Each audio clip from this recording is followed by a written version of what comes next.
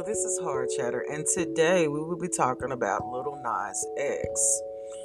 Lil Nas X is the latest celebrity to have crap thrown at them in the middle of a performance, but fortunately, this one amounted to more laughs than bruises. The artist was performing at the European Lollapalooza in Stockholm Saturday. And right in the middle of his songs, a loose item sailed in the air and landed on his feet.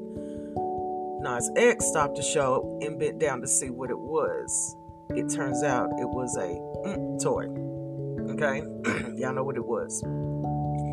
This came as an obvious question. Who threw this on stage? The reason he's asking it is because it's becoming something that's meant to mimic yep, we're going there.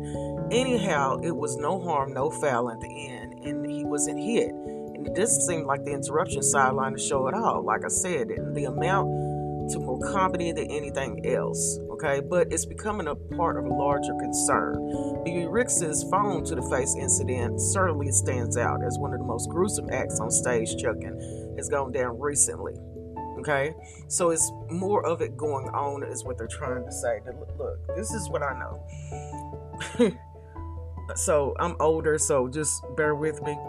But back in the medieval times, if a performer was not good, they would throw like tomatoes at you. They would signify an outrage that would, force you to get off the stage. The problem that we have here is that Lil Nas X is a joke. He is trash.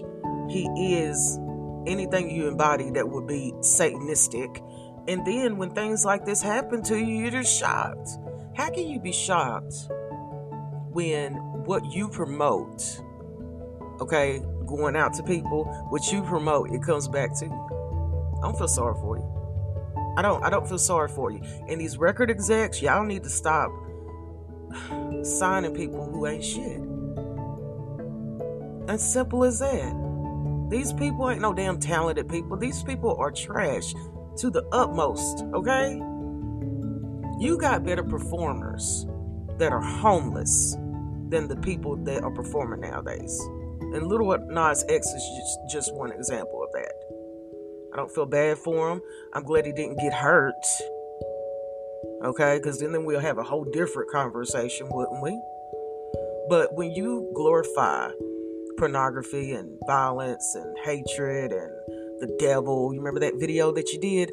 The devil. Then things happen, man. The world is like one big ass boomerang. Whatever you shoot out in this world, it will come back to you. Not today, maybe not tomorrow, maybe not next week, but it always has a chance to come back to the owner. You get what I'm saying? So whatever is going on with him is his damn fault. He got a record contract and he squandered it because he wanted to be a nasty, witchy, I can't even put it into words of how disgusted that I am with him. He looks like he needs to go take a bath. Yeah, I said it. He looks like he needs to go take a bath. And this is what you pay your money to go see. And then you get mad and start throwing shit on stage because you just pay for trash. I don't get it. I really don't. So until the next time, this is Horror Chatter. Thank you so much for listening.